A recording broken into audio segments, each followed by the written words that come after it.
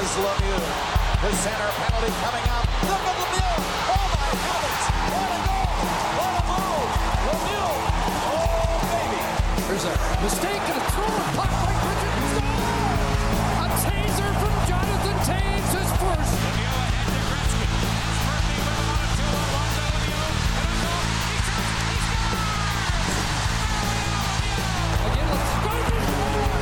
Sidney Crosby. The golden goal. Gretzky picked it up. Couldn't find it. Yzerman is turning and coming in.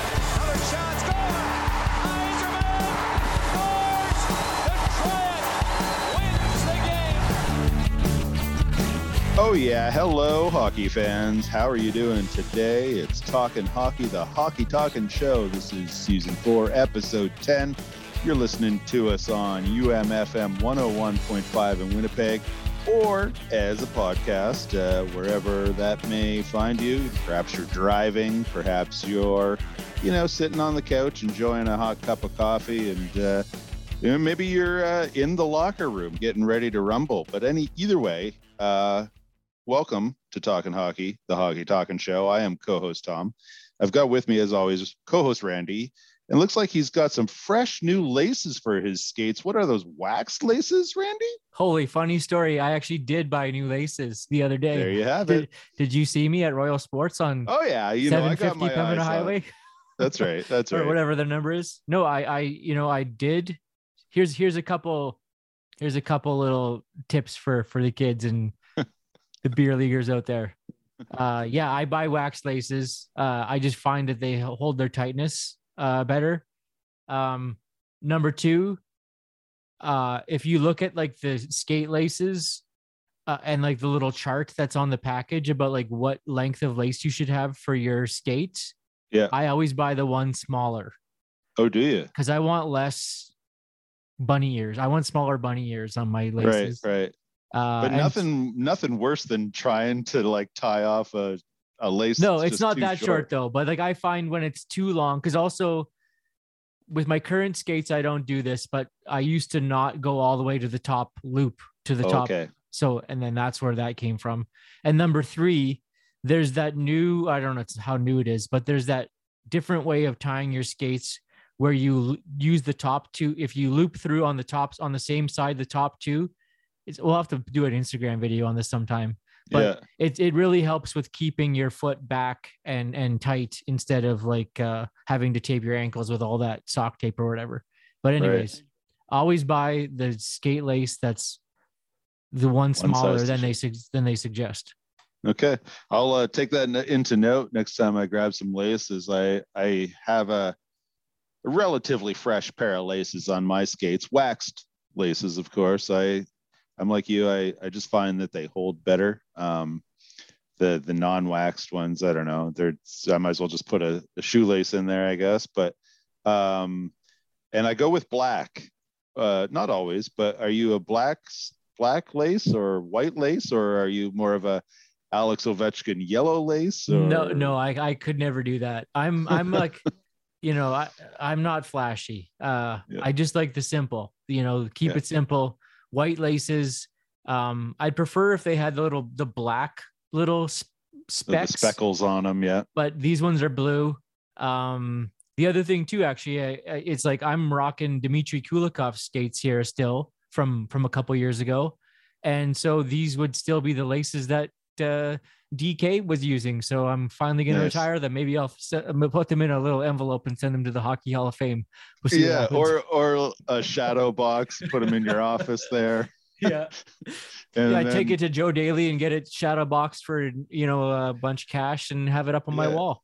I bet you Dimitri would sign them for you. Yeah. Well, he's just down in Minnesota. We could take a road trip down there and get them signed. And he'd be like, why did you do this? I like Cooley, and he's having a pretty good year with Minnesota, and Minnesota's having a good year. They are, yeah.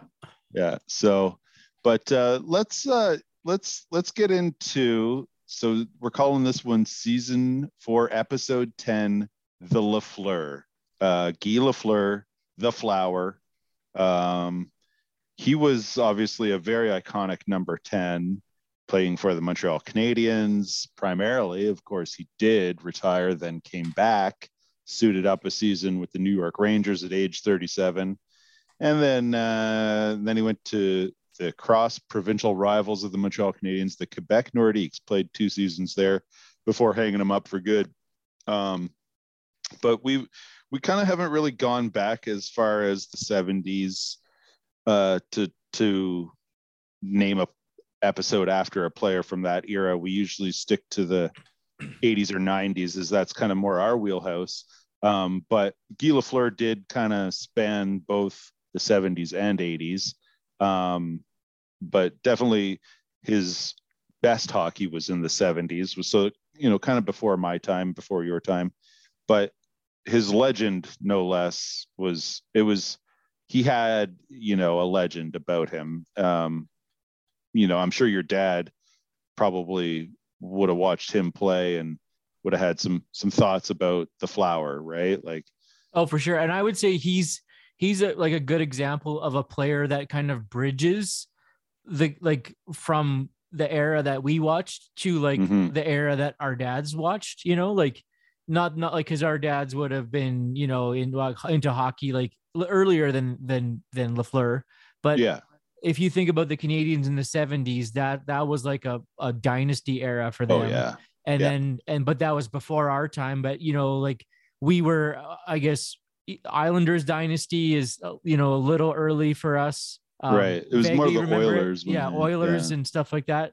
But, when you watch the Oilers dynasty, you always knew about Montreal Canadiens dynasty. And then this guy was one guy from that team, and we were still seeing him play for Quebec and the Rangers there in the late 80s, early 90s. So I feel like he's like the gateway drug player to eras of previous, of dynasties. Yeah, for sure. And because when we were kids collecting cards like the O-Pee-Chee, 1989 or 1990 Upper Decks or whatever, Guy Lafleur would have had some cards in there dressed as either a Nordique or a Ranger.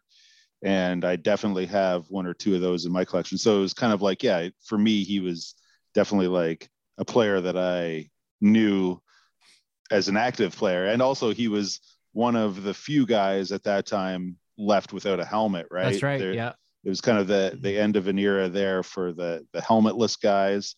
And Guy Lafleur, of course, very noted for his flowing locks. Perhaps that's why he was so fast. He just had all that less weight too, air to flow behind him. Wasn't weighed down by a helmet. Actually, your mention of hockey cards there, and we've talked about this on the show before. I have a vague memory of like a Guy Lafleur card from the Esso cards and book. It seems like that would be there'd be a Guy Lafleur card in that set. To me, like I can almost picture it right now. Yeah, and that would have been, him as a Hab, because that Esso set was all like retro guys or whatever at that time. So that would have come out late 80s, early 90s. And it was all like players from the 60s and 70s and stuff. So yeah, that probably was built to appeal to the dads of kids like us when they pull into Esso, get their gas, and they're like, oh, here's, like Bobby Hull or whoever their favorites as a kid were, Guy Lafleur, that kind of thing. So yeah, number 10, Guy Lafleur. So he had, let's just run down his stats real quick. Like 17 years in the NHL, 14 of those spent with Montreal. Then he hung him up after the 84-85 season, in which he only played 19 games. So probably was suffering from some injury there, age 33. Called it a day. Then he came back in 88-89 with the New York Rangers, and then went to Quebec for 2 seasons. So 17 years total, 1,126 games, scored 1,353 points. He's in the Hall of Fame. He was a 5-time Stanley Cup winner, 3-time Art Ross Trophy winner, 3-time Ted Lindsay Award winner, which is the best player as voted by other players, I think is what that one is. 2-time Hart Trophy winner. He was a 6-time NHL All-Star. And he won the Conn Smythe Trophy in 76-77. So Guy, pretty well decorated, I would say. 76-77 was also the year he had a career high in points with 136 points in 80 games. He had 56 goals that year, 80 assists. His career high in goals was actually the following season. He scored 60 goals, had a few less assists, though, and finished with 132 points. So he had a run of seasons there between 74-75 and 79-80, where he had, I was going to say 120 plus points, but in that 74-75 was 119 points. So, he's 120 plus points more or less for, what is that, 5-6 seasons in a row there. So not too shabby. And then he performed, pretty well over a point a game for most of his career. I think some injuries kind of got the better of him later in his Habs career, which is, slowed him down. His big part of his game was speed for sure. So, Guy Lafleur, definitely a beauty. These days, we know Guy is he's battling lung cancer. So probably not a great outcome with lung cancer, as we know, but he's involved. He makes appearances at the Habs games when he's able to and stuff. So, he's a legend. There's no doubt about it. Yeah, and I'm just looking through his stats here on at our friends with HockeyDB.com. Something that we don't really mention too much on the show, but looking back on his 76-77 season, Mr. Lafleur was a plus 89. So obviously did quite well that year. Yeah. Plus 89. Yeah, that's something, eh? That's huge. Do guys don't get, you look at Connor McDavid, who is like the leading scorer these days. Whether or not he is at this exact moment, I don't know, because the Oilers suck so bad. But he's never like a plus. He scores 120 points a season, but he's like a -5 or whatever. Well, I'll quickly look here. Who's leading the league right now in plus minus? Devon Taves from Colorado Avalanche, plus 33. Ryan it's Hartman, often the defenseman. plus 31. Ekblad, plus 28. Duclair, plus 27. Justin Falk, plus 23. And now let's go the other way. Jacob Chikrin, minus 31. Keith Yandel, minus 22. Nick Leddy, minus 21. So defensemen either lead in good or lead in bad plus minus. And they always say nowadays plus minus is an antiquated stat, but I'll tell you, I love it. It's one quick glance and you can, it's not so much a personal stat often as it is a team stat. It's like, Well, I remember you look at Jacob Chikrin and be like, your team sucks. You're not bad, but your team sucks. Yeah. You're just on the ice a lot. Jacob comes off and he's like, well, I had my guy. I just remember when I was playing, bantam and high school hockey, we had stats being kept like that for our teams. And I remember goals and assists were, big, but it was also the team thing was plus minus, and you didn't want that minus. You didn't want to be that guy with the minus or whatever. So it was a little funny thing. You're chirping each other. It's going for a change, right before the other team scores or something. Yeah. Be like, oh, it's not my mind. Yeah. Hey, I still, to this day, I'll say that to a guy coming off the ice if I'm on the bench and then they score and be like, well, at least you didn't get the minus. Stuff like that. So, but so on today's show, we've got coming up in just a little bit here, we've got an interview with Danny Scher. He's a Winnipeg-based music composer, songwriter, filmmaker, jack of all trades in the entertainment business, as it were. Noted for his 2019 film, I think it came out. Should have looked that up. But it's called Stand, and it's a musical, and it's about the Winnipeg general strike in general terms, it's about that, right? It's set at that time. So Danny will be joining us in just a little bit. He's a beer league goalie, big time goalie, and I play with him, and that's how I know him. And so we'll be talking to him very shortly. But before we get to that, before we get to our talk with Danny, Randy, I want to ask you about outdoor hockey. And we don't have a ton of time here to talk about it, but with the whole way the COVID situation in the world is going, a certain event near and dear to your heart had to be canceled, and we haven't really talked about it much on the show, but you're involved in outdoor hockey club and the tournament. I can't remember the name of it off the top of my head. Climate and Sport Initiative, and also is. Save Pond Hockey was. It's kind of an idea based off of the same Save Pond Hockey initiative. Yeah.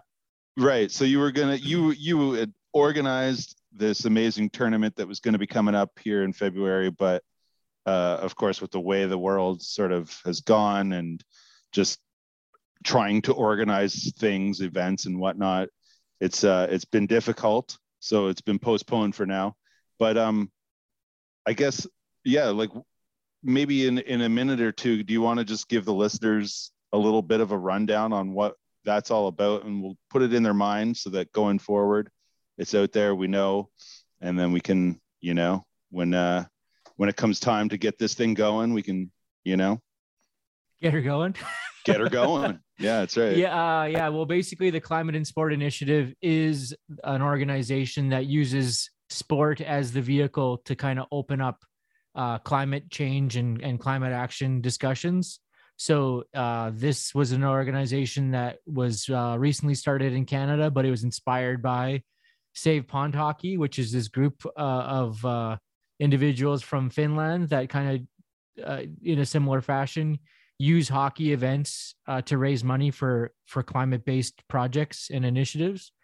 All that being said, like we were all ready to host an outdoor hockey event at Kinsman Lake in Stonewall. We had we probably would have hit about 50 or 60 teams registered, so it was going to be a pretty big banger. But unfortunately, due to this COVID situation, we have to reschedule or postpone all those. The plan is being worked on as part of potentially what could happen, whether it's something later this winter or early or push to next year. That is still TBD. But mainly just shining some light on the outdoor aspect of hockey. There's nothing else like it. You play outdoors. It takes you back to your childhood. It's very nostalgic and great, and more people should do it. Yeah. So for our listeners, follow at Outdoor Hockey Club. That's Randy's outdoor hockey initiative there. Now, before we get to our interview with Danny here, let's toss to a song. This song is by Pup, a great Canadian punk rock band. This is a song called Robot Writes a Love Song, and it's their brand new single off their upcoming album, which was recorded in Connecticut, right beside our buddy Dave Zamboni's place. So Dave was in on the ground floor with this one. But yeah, here's Pup with their tune, Robot Writes a Love Song.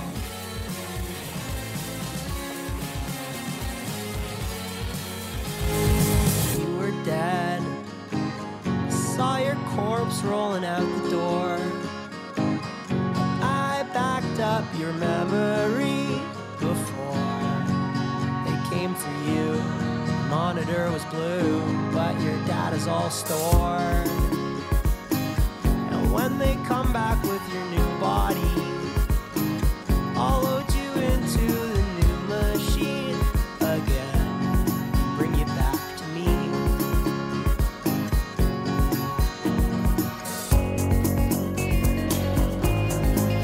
And when your motor died, so did I. It was a slow decline.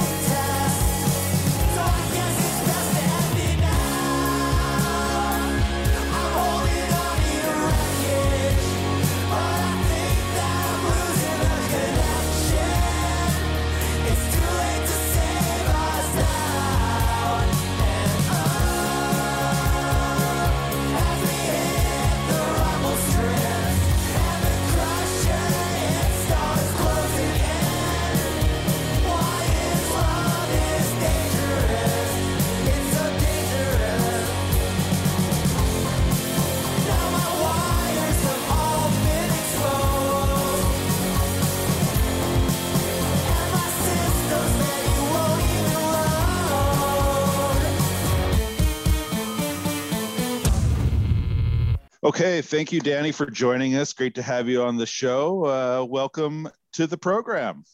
Thank you, Tom. And so Danny, we want to know you're a goalie, obviously a beer league goalie. You play a lot of high-level hockey. beer league goalie. Thank you. That's very right. Yeah, elite beer league. You play a lot of hockey. When did it all kind of start for you? Have you does it go way back to when you were a wee one? Just did you get put on skates at an early age, or how did it all begin? Not as old as, or not as young as some of the kids do these days. Like, you're considered a really bad parent if you don't have your kid on skates by 3. There's this picture of me at I was 8 or 9, and you should see it. It is a piece of work because I had every piece of old crap gear that you could possibly imagine from my brother, who's like 11 years older. I had a McLeod's Hiawatha helmet, which is basically plastic about half a centimeter thick.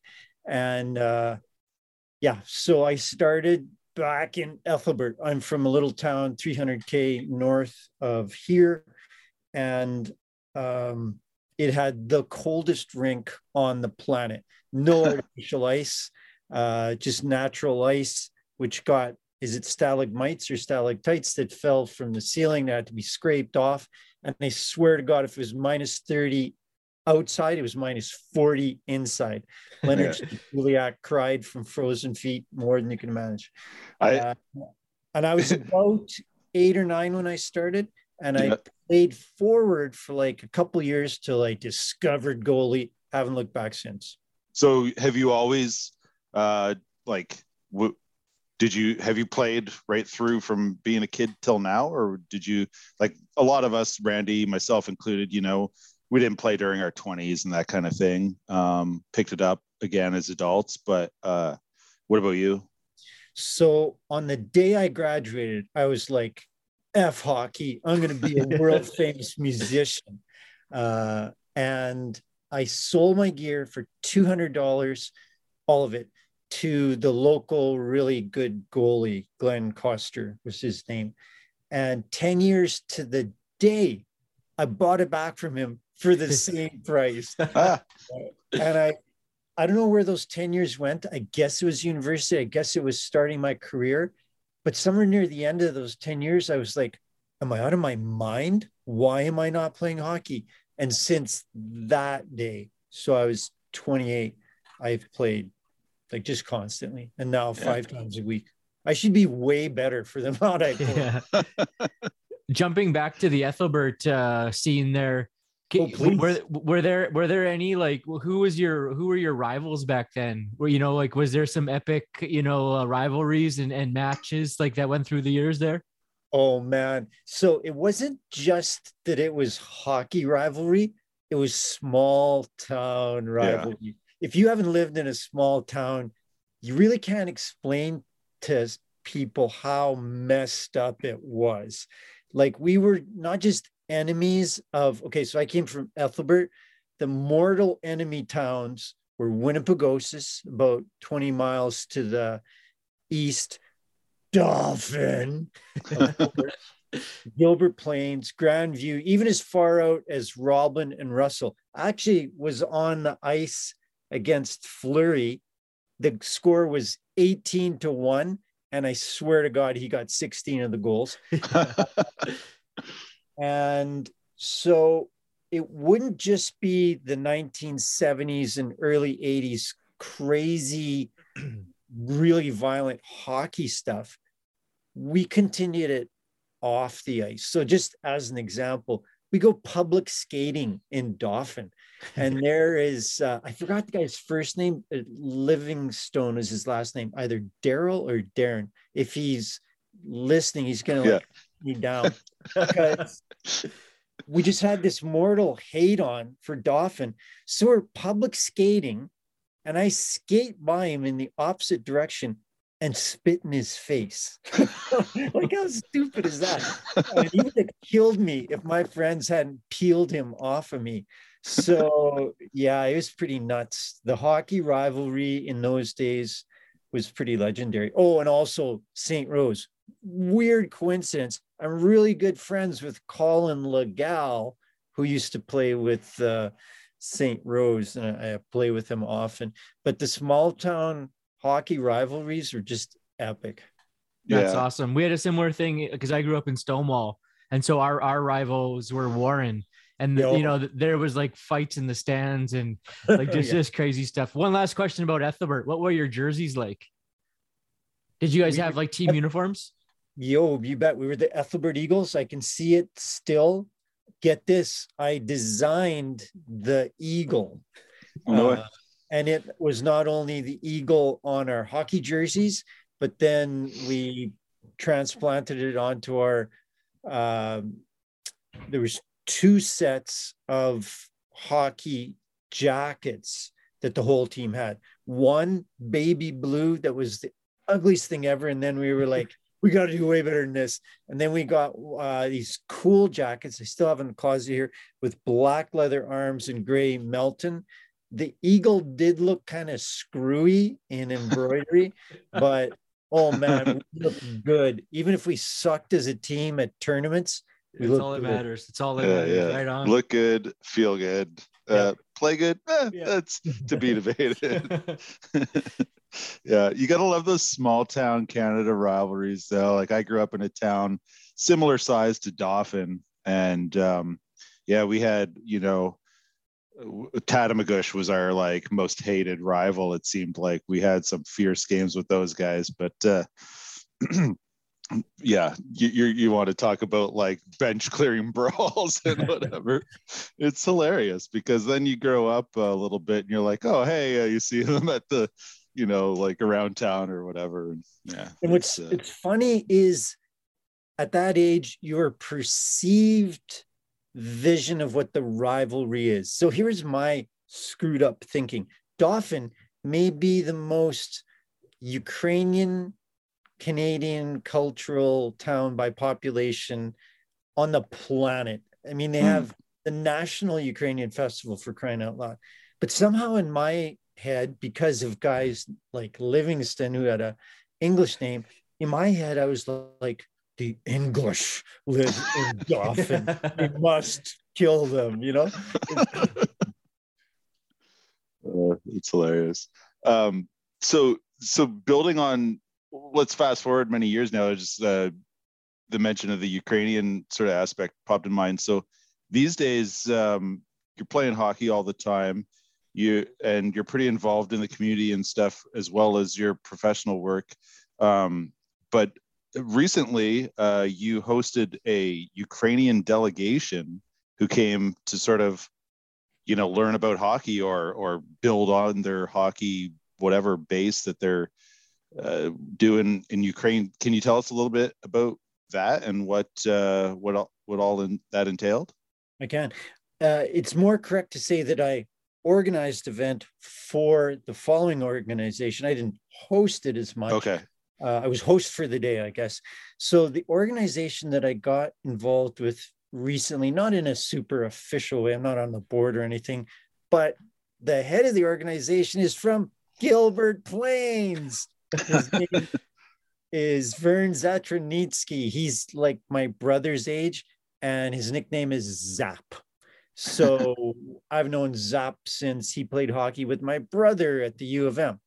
And Zap is a retired school teacher, having worked in Winnipeg. He still has a house in Gilbert. And he created the Canadian Friends of Hockey in Ukraine. So the CFHU. It was a few years ago. And they started with a vision of, we'll give some used gear to players in Ukraine. And then it morphed into, we'll take the Babbage brothers there to do some workshops. And then lots of high-level connections between Hockey Ukraine, or the Ukraine Hockey Federation, and this organization.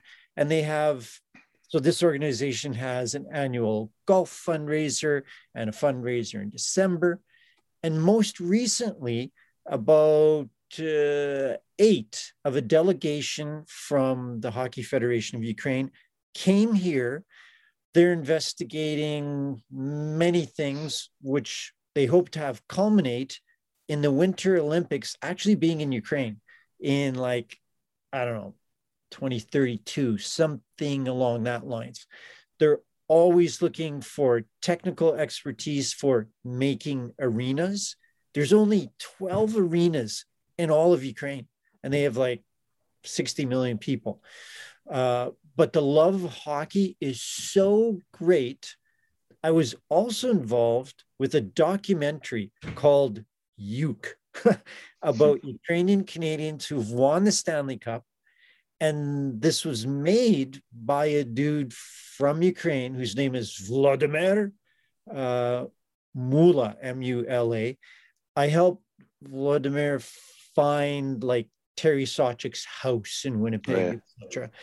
And between that documentary and what's going on with this exchange with the CFHU, the connection between Ukraine and Winnipeg in particular for hockey is just massive.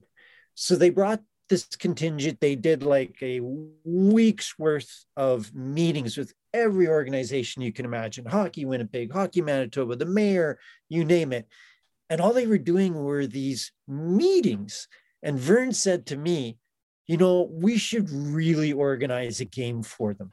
Because like they all play. Why don't we have a game? Yeah. Why don't we have it at Billy Mosienko Arena? And so on like a week's notice, Vern says to me, do you think you could organize that? He doesn't live in town. He's never booked an arena. And I said, well, I'll give it a shot. It was like a Tuesday and we have to do it on the Sunday. I call up Brian Honey at the city arena office and he's like, are you serious? You want to get an arena for this Sunday? Fat chance, but I'll take a look. So I hear click, click, click, click, click on the keys. He's like, you won't believe it. We got 2 arenas available. You can have either Sawchuk or Mosey. So both perfect options, really. Yeah.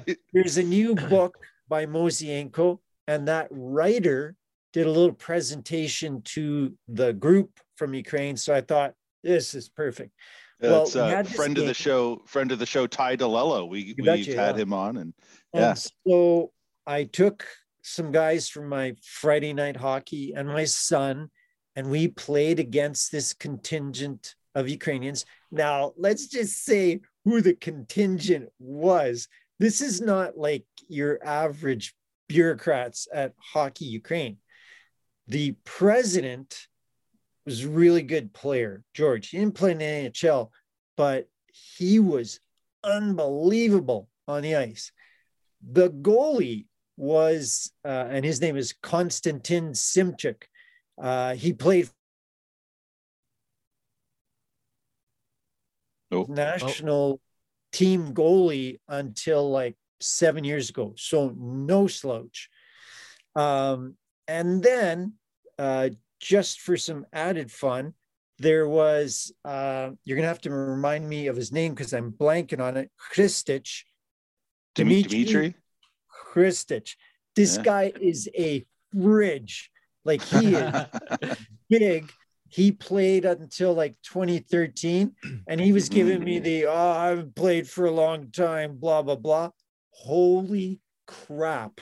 From the blue line, a little wrister just about blew my blocker off. He was going top blocker all the time. I got him every time though. The national team coach, Vadim, this guy, he was defending the honor of Ukraine and he must have had like 6 breakaways. And then as if they needed more talent, we gave them Morris Lukovic as well. Babic was supposed to play, but he got hurt in a tournament that I was actually playing on his team a couple days before. Anyway, it was the most fun I've had in a hockey. We tied at 3-3. And Tom, you know what it's like? I said to them, listen, we'll play games of 5. We'll probably have like 3 games of 5. Usually in an hour, you have 3 games of 5. Well, the action was so tight, end to end, it ended in a 3-3 tie. It was just incredible. And like you're playing for the Stanley Cup. Exactly. They all exclaimed that this was the best experience they had in Winnipeg. My brother, who doesn't play anymore, but who watched, this was like a golden experience for him because he got to see me, he got to see my son, and his son played. So all the generations were there. Nice. Big Ukrainian love, and it was just historic. That's pretty awesome. Mentioning Ukrainian hockey players, Ukrainian Canadian and pros or not, you mentioned Sawchuk and Moiseyenko. I won't put you on the spot as like who's the best of all time, but maybe who would you say, like, who else is on that list? Who are some other Ukrainian Canadian hockey players that we might not realize that they're So Ukrainian here's boys? the thing. Like, I'm Mr. Ukrainian. I was born in Ethelbert. I went to the Dauphin Ukrainian Festival. As far as I knew, and I think as anyone knew, until I saw the documentary Juk, I presumed Wayne Gretzky was Polish. He never talked about being Ukrainian. Well, we call it being a born-again Juk, because in the documentary, he says, no, my mom was born in the territory that was Poland at the time, but she's Ukrainian.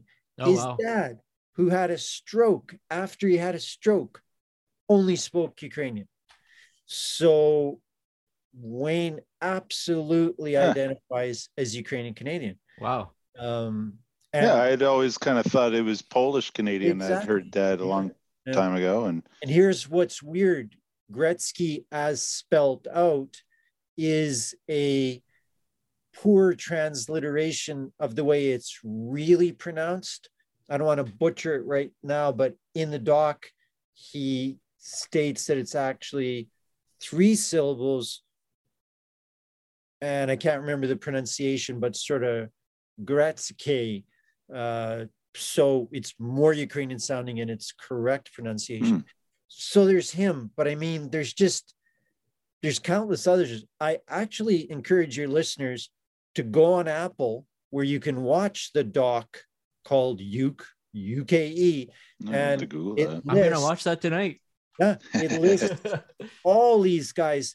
And That's guys awesome. that I didn't even know, like the guy from Florida most recently, Fedotenko.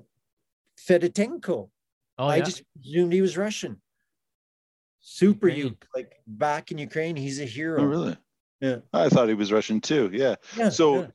there's a lot of obviously like Ukrainian Canadians, because the prairies is just like, Oh, historically that's where a lot of Ukrainians came and settled. But for actual players from the Ukraine and all 12 rinks that they have in the country, like, do you know off the top of your head, is there many in the NHL? Like Ruslan Fedotenko, we just mentioned, I guess, but Very few, actually, very few. In fact, statistically, it's a miracle that Hristich and Fedotenko made the NHL. I don't know how they did it. Obviously they came through the Canadian junior system. That's the way it happens. Yeah. But yeah, it's very rare to be a Ukrainian from Ukraine hockey player mhm. in the NHL.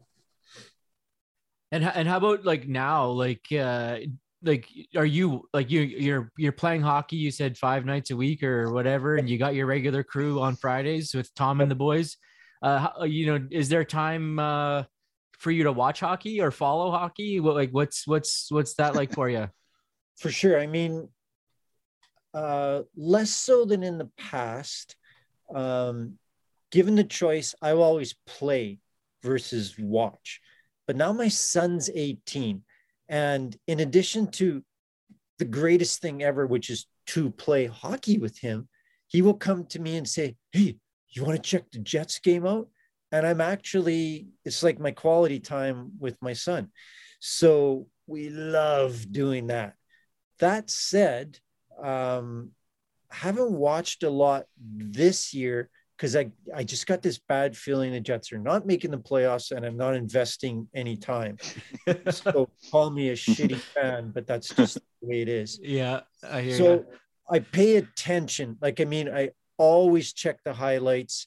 My buddy Cal, who's a fellow film producer, consultant, he and I will jokingly leave voicemails as follows.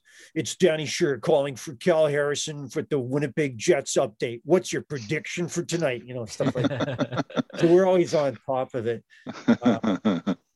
And I'm at Source for Sports more than any human in Winnipeg. You're on a first name basis with the they staff tolerate there. me very much because I'm kind of a picky goalie blade sharpening crazy man. Yeah. Well, goalies, as we know, are particular about a lot of things, gear, probably first and foremost. Are you, as a goalie, are you particular or superstitious about any parts of your gear? I mean, you mentioned the way your skates are sharpened, but like any other, like with your pads, do you got to do them up a certain way? Do you have to have a certain I'm not suspicious brand at or? all. And in fact, when you play so much during COVID, what I've been doing is coming to the rink as late as humanly possible. I come 12 minutes before. I can get dressed super fast. I got the Warrior pads with the 3 Velcro system. I can put them on in 20 seconds flat. So I'm not superstitious at all. I'm just always looking for that feeling that I had on my blades, on my goalie skates back in Ethelbert. I can't seem to find that with the current new skates and blades. Now the blades are 3 millimeters wide. So I had a special step up piece of steel, which is 3 millimeters at the holder, flaring out to 4 like the old blades, but it just does not feel right. So I'm in the perennial pursuit of the perfect blade feeling. Are you a gear collector? Do you stockpile gear? No, but I had this given me. Hang on one second. When I made my documentary about Sawchuk. Oh, wow. Oh, that's neat. In fact, on our street, a guy named Brad is a replica goalie mask maker. So this is not a Terry Sawchuk actually worn thing, but Right. it's replica as close as it gets. This is probably my only collector's item, really. Can No, you I'm not. imagine stepping into a game wearing that? Yeah. Well, I mean, so it's better than nothing, I suppose. But when I like, did the research, so you can see the fiberglass on the non-polished side. mhm, That's fiberglass, the same as like pink. You put Yeah. that against your face, Yeah. and it's just going to be lacerated. So that's why they put Vaseline or Pond's cold cream, and then the plastic. But it would just be incomprehensible how much it would hurt taking the Yeah. puck directly on this. Yeah. yeah. It would be good for, I guess, like sticks when there's a scramble in the crease or something, maybe That's about more all. so than Maybe a someone's shot. ass in your nose, but that's it. Yeah. Oh man, it's so crazy. How about all-time like favorite goalies? Like, are you a goalie fan? Like, and is there like any goalies out there where you've kind of like stolen some style or like a a trademark move, like whether it's Hasek or someone like that, and any like kind of connections to that? Yes, I'm a goalie history fan. My number one guy, Ken Dryden, because that's the era that I grew up. Like I saw every one of the cups that he won. But for me, what he symbolizes is not just a good goalie, but a cerebral goalie. I mean, the guy was a book writer, a senator. It's just, I aspire to be that kind of human, never mind goalie. And I mean, I have a Ukrainian Canadian soft spot for Sawchuk because although no one cares, no one remembers that before Brodeur, he had the shutout record when shutouts really, really counted and were hard to get before the big equipment era. So those two are kind of high on my list.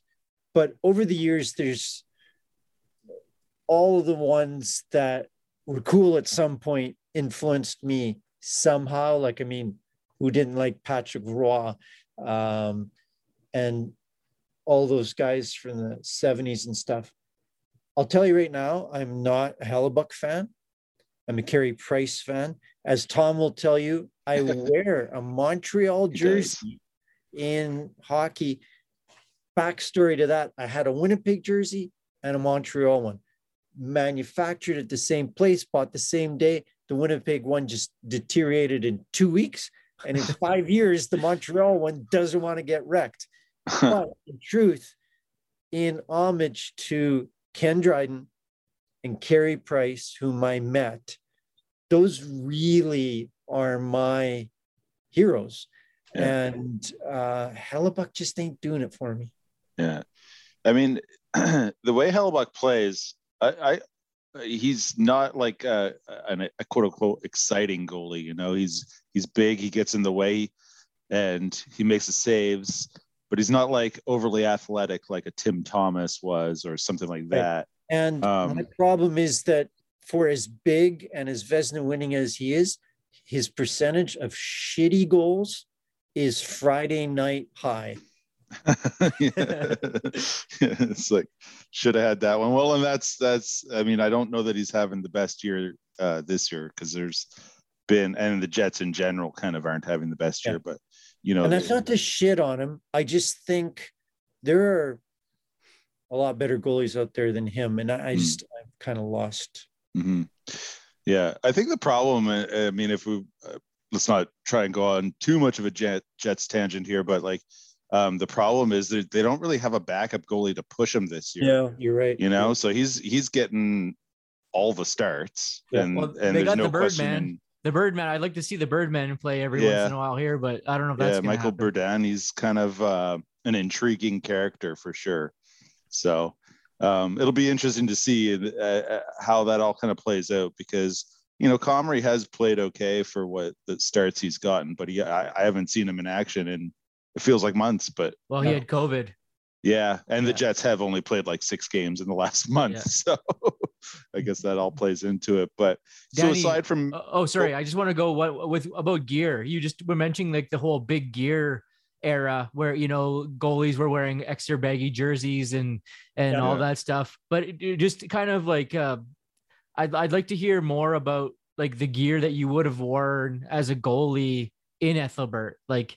Oh Jesus! And where did you get that kind of gear from? Because it's not like there was a Source for Sports in Venla or anything like that. So, but in Dauphin there was Black's cycle, and that was my idea of heaven. Going to Dauphin, which was 30 miles away, 50K every Wednesday for my music lesson, and our religion was just before going for supper on the street that Black's cycle was, stop at Black's, just whip in for 10 minutes to just look at the goalie equipment. And it was a GP 95 triple XL like Ken Dryden wore. Those are about $2,000 at the time. Wow.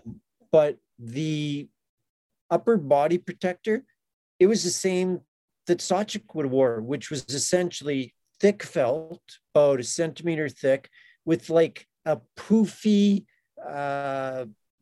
quilted fabric, kind of like a freaking winter parka. The bruises that you get on your arms and just past the stomach towards the ribs, it was just incredible. So all these stories about Sawchuk coming back to Winnipeg in the summer, just purple and green, believe it. Yeah, and then the pads, just like leather, like the classic brown leather pads. Is that? They had either horsehair or deer hair. I'm not absolutely sure. And when they got wet, they increased in weight by like 3 times and decreased in ability to make the puck not dent your shins by a factor of like 5. Is just crazy. And the invention of the plastic foam pads like we have now caused those pads to go from $2,000 to, one time I walked into Royal Sports when they had the warehouse on Higgins, Downstairs, there's like 50 pair of GP95XL, brand new, off of some semi-trailer, $99. And it took everything I had not to buy like 5 of them, because I was like, these are gold, but Yeah. they were just for like street hockey now. Wow. Yeah. They'd be That's fun awesome. for you hitting the outdoor rink or the Yeah. street hockey or whatever. Yeah. They're just so heavy. Like my current pads weigh about 4 times as much as a cigarette carton. And Yeah. So Danny, one thing that we do on our show is we mix music and hockey in some sort of way or another. We've got a running playlist of songs that are either about hockey or maybe they're locker room jams that would get you pumped up, or something when you're tying your skates, or maybe it's something you'd hear in the rink. And in the past, we've had music by some of our guests that we've had on as well.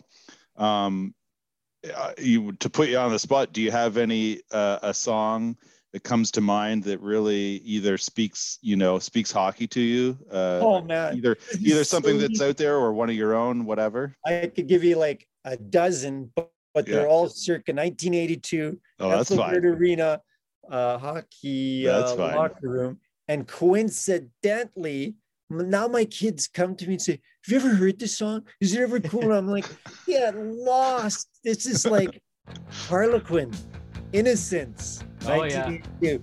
But the quintessential Ethelbert Eagles hockey locker room song, Loverboy. The kid is hot tonight. Thanks for joining us, Danny. And remember, keep your stick on the ice. Tune in next week to Talkin' Hockey, the Hockey Talkin' Show. We'll be back with another great episode. But before we go, here's Loverboy with The Kid is Hot Tonight. We just